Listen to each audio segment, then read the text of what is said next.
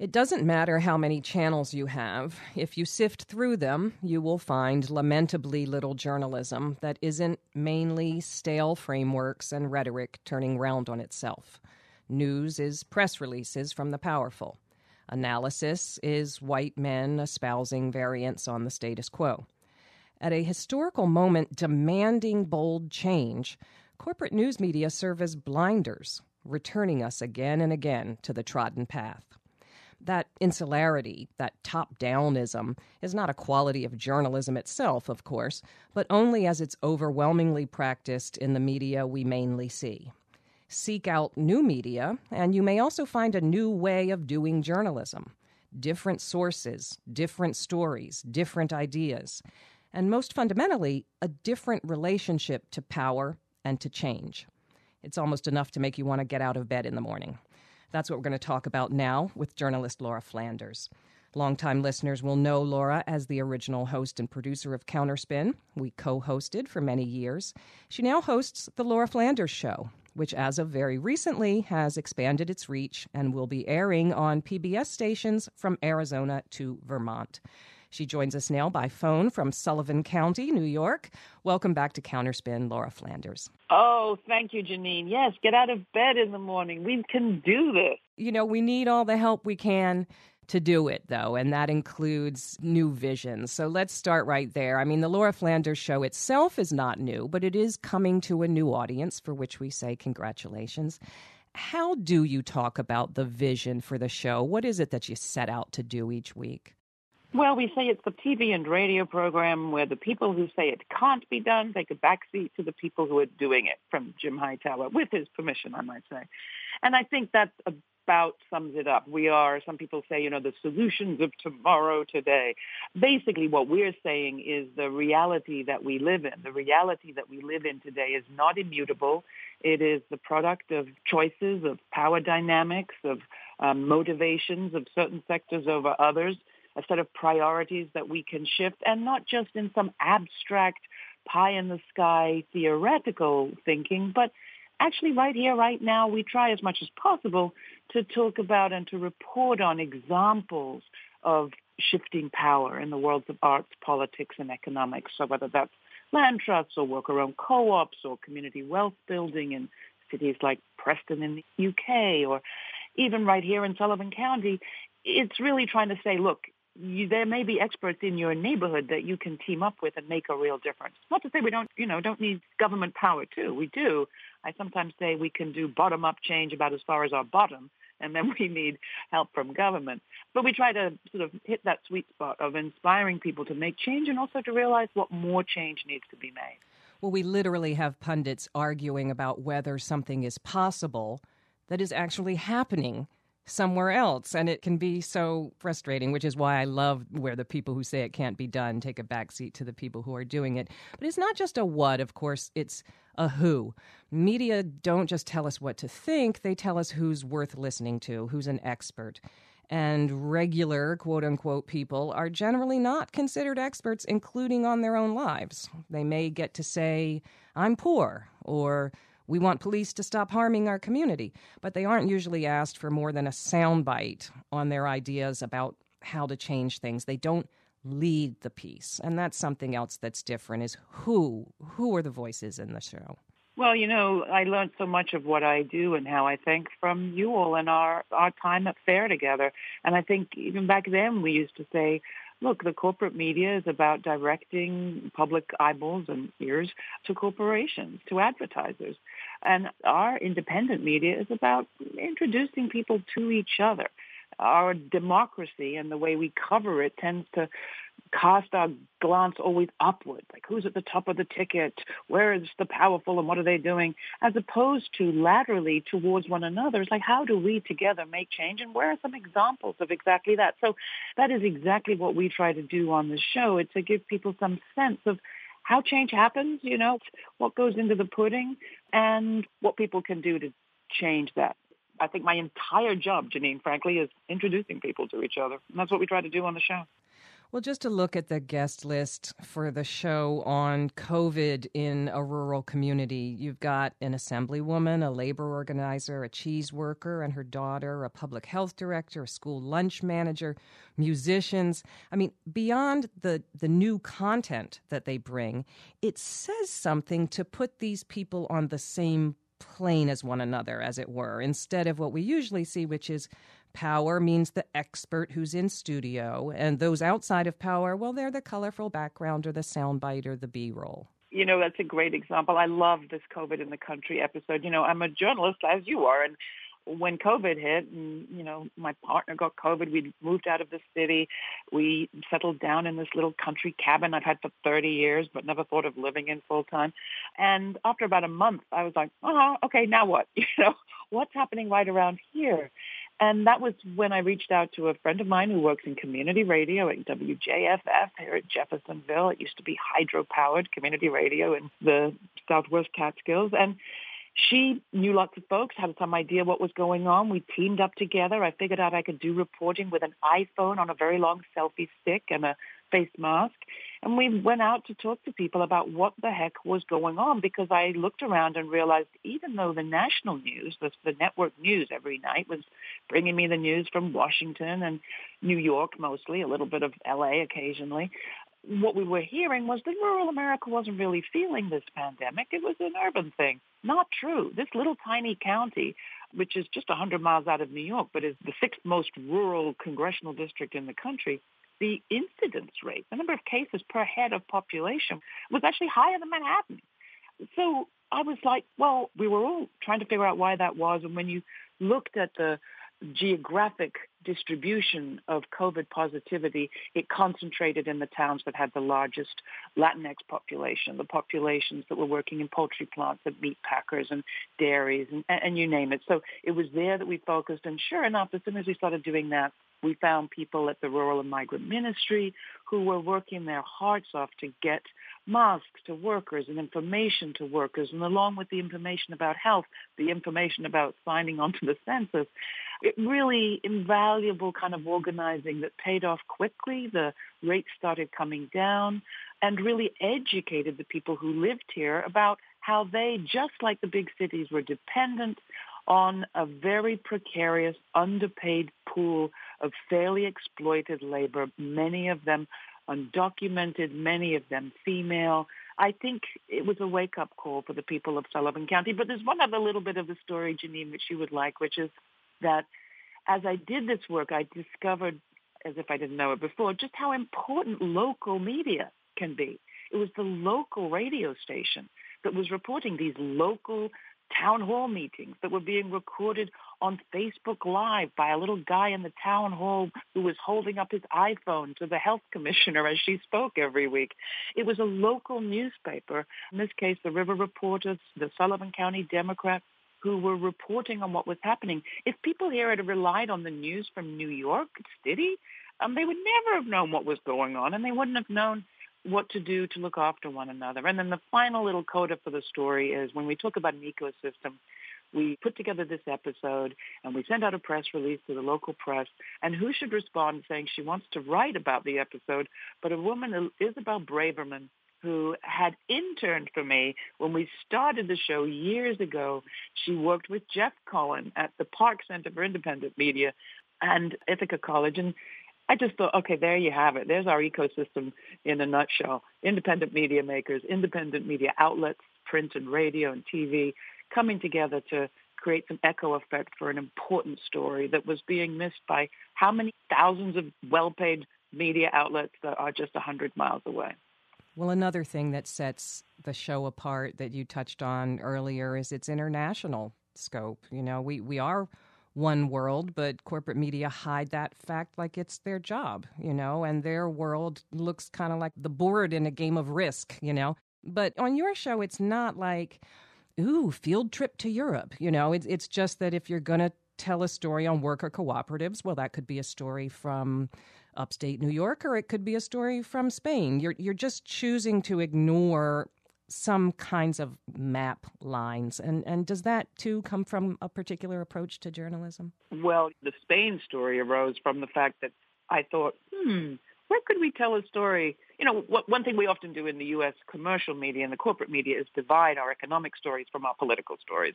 So you have the economy over here, and if you have some human interest, cutesy story about a co-op, it's on page, B39. But the political story is some other page, and the two never meet. And activism often splits itself in that way, too, that you have people working on the economy and people working on politics. And I was thinking about the coming election of 2020 and thinking, a lot of our progressive folks are going to be focusing on the electoral. But what about this economic development story that we need to maintain, a drumbeat on, because the economy doesn't go away. And, gosh, it certainly hasn't gone away as an issue this year. Where could we look at the relationship of cooperative economics and solidarity economics as a way of resisting dictatorship, authoritarian government, far-right, autocracy? I didn't think it was, let's say, inappropriate or irrelevant to look at that question as we approach 2020. And so Spain was the obvious example because it was there that the world's largest worker-owned co-ops grew up as a way for the sort of occupied region of the Basque country to survive under Europe's longest dictatorship, the Franco dictatorship that followed the Spanish Civil War. So they were a great model of how solidarity economics and cooperation helped communities survive that leadership in Madrid, in the capital city, had no interest in employing and giving health care to and caring for any of it. It seems sort of strangely relevant, Janine, to our experience here in the U.S. And I was really lucky to be able to do that story with the help of the Democracy Collaborative in Washington and the Beneficial State Bank, who helped me go on a delegation. I guess what I want to underscore is, just as on the story about COVID in a rural county, you could have told the story with some politicians, local politicians, albeit, and an epidemiologist, and, put some farm workers in the background, and you could have, on the worker cooperative story, said, oh, yeah, that's a very interesting story, but that's Spain. Why would I tell that to a U.S. audience? It seems to me that you're overwriting some of the rules of quote-unquote traditional or corporate journalism when you do things like that, when you elevate sources that aren't generally elevated, and when you compare internationally, as though that were a relevant thing to do. Yeah, well, it goes back to that introducing people to each other thing. I mean, you're completely right. I think we are given news from abroad with a very clear emphasis on this is foreign, no relevance to you, when in fact so many of these stories are examples of places and people not unlike ourselves doing things that we could well do likewise if we just got to hear about them. We have another episode coming up from Preston in the UK, one of the deindustrialized cities of the Industrial Revolution, textile world, that after many years of trying to, tempt big corporations to come and give them a few jobs in exchange for paying no taxes for a long time, and then, shuttling profits far away to, in this case, London or corporate headquarters elsewhere. Local government said, enough of that. What if we kept our resources, such as they are, right here, and used our government money, our city money, to invest in local businesses, local contractors, procure locally.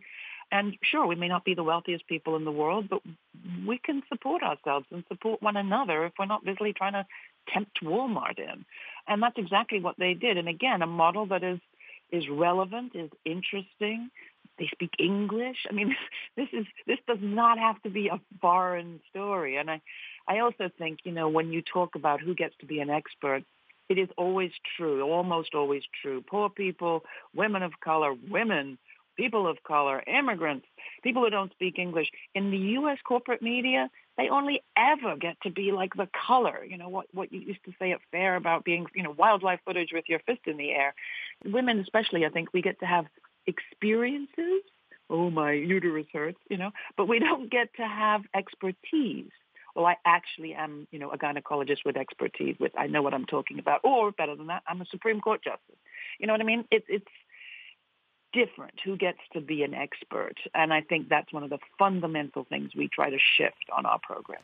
Well, I've asked you this before. What's so funny about peace, love, and solutions journalism, by which I don't mean carrying water for the latest Bill Gates scheme, but just what we're talking about, forward-looking journalism that takes human rights and justice as actual imperatives as opposed to value-neutral things that some people disagree about.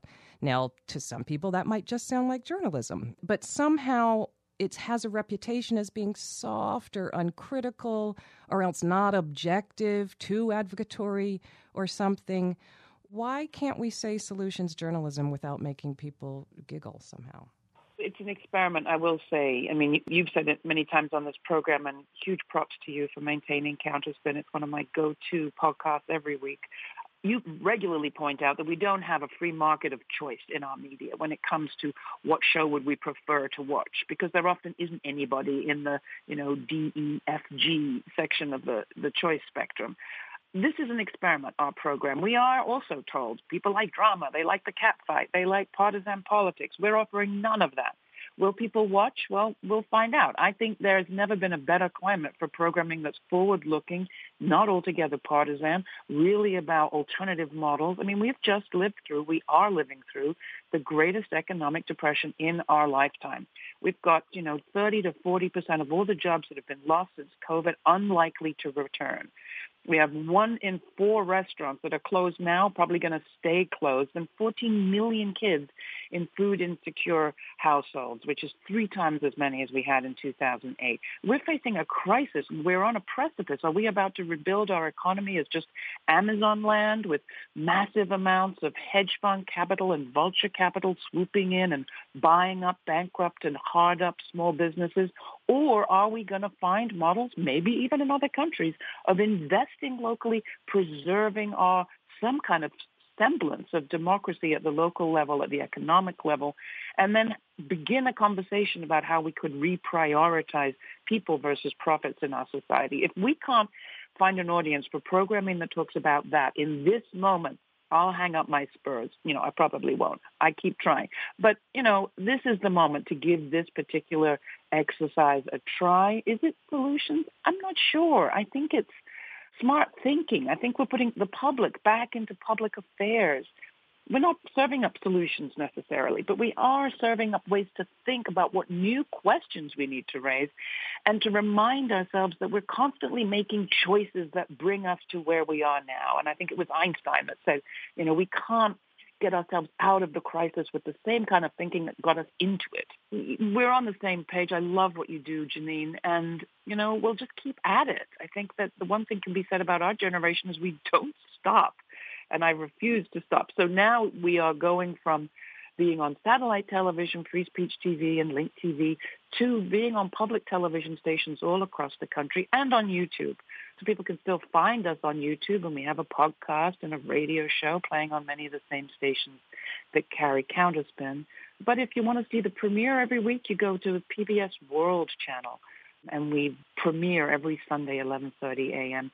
Send a message that you appreciate this programming. We are going to need you to. And if your station's not so far playing our show, and you can find out from the little tracker on our website, ask them to. We need you. We don't have the well-paid PR and promotions outfit that, Wall Street Week has. You say this launch on PBS is at this point an experiment, but it didn't just happen. There was a lot of work there. Are there particular barriers to getting that broader platform that independent projects face? It is almost insurmountable, Janine. And if it hadn't been for a lot of philanthropic support to make this leap, we would never have done it.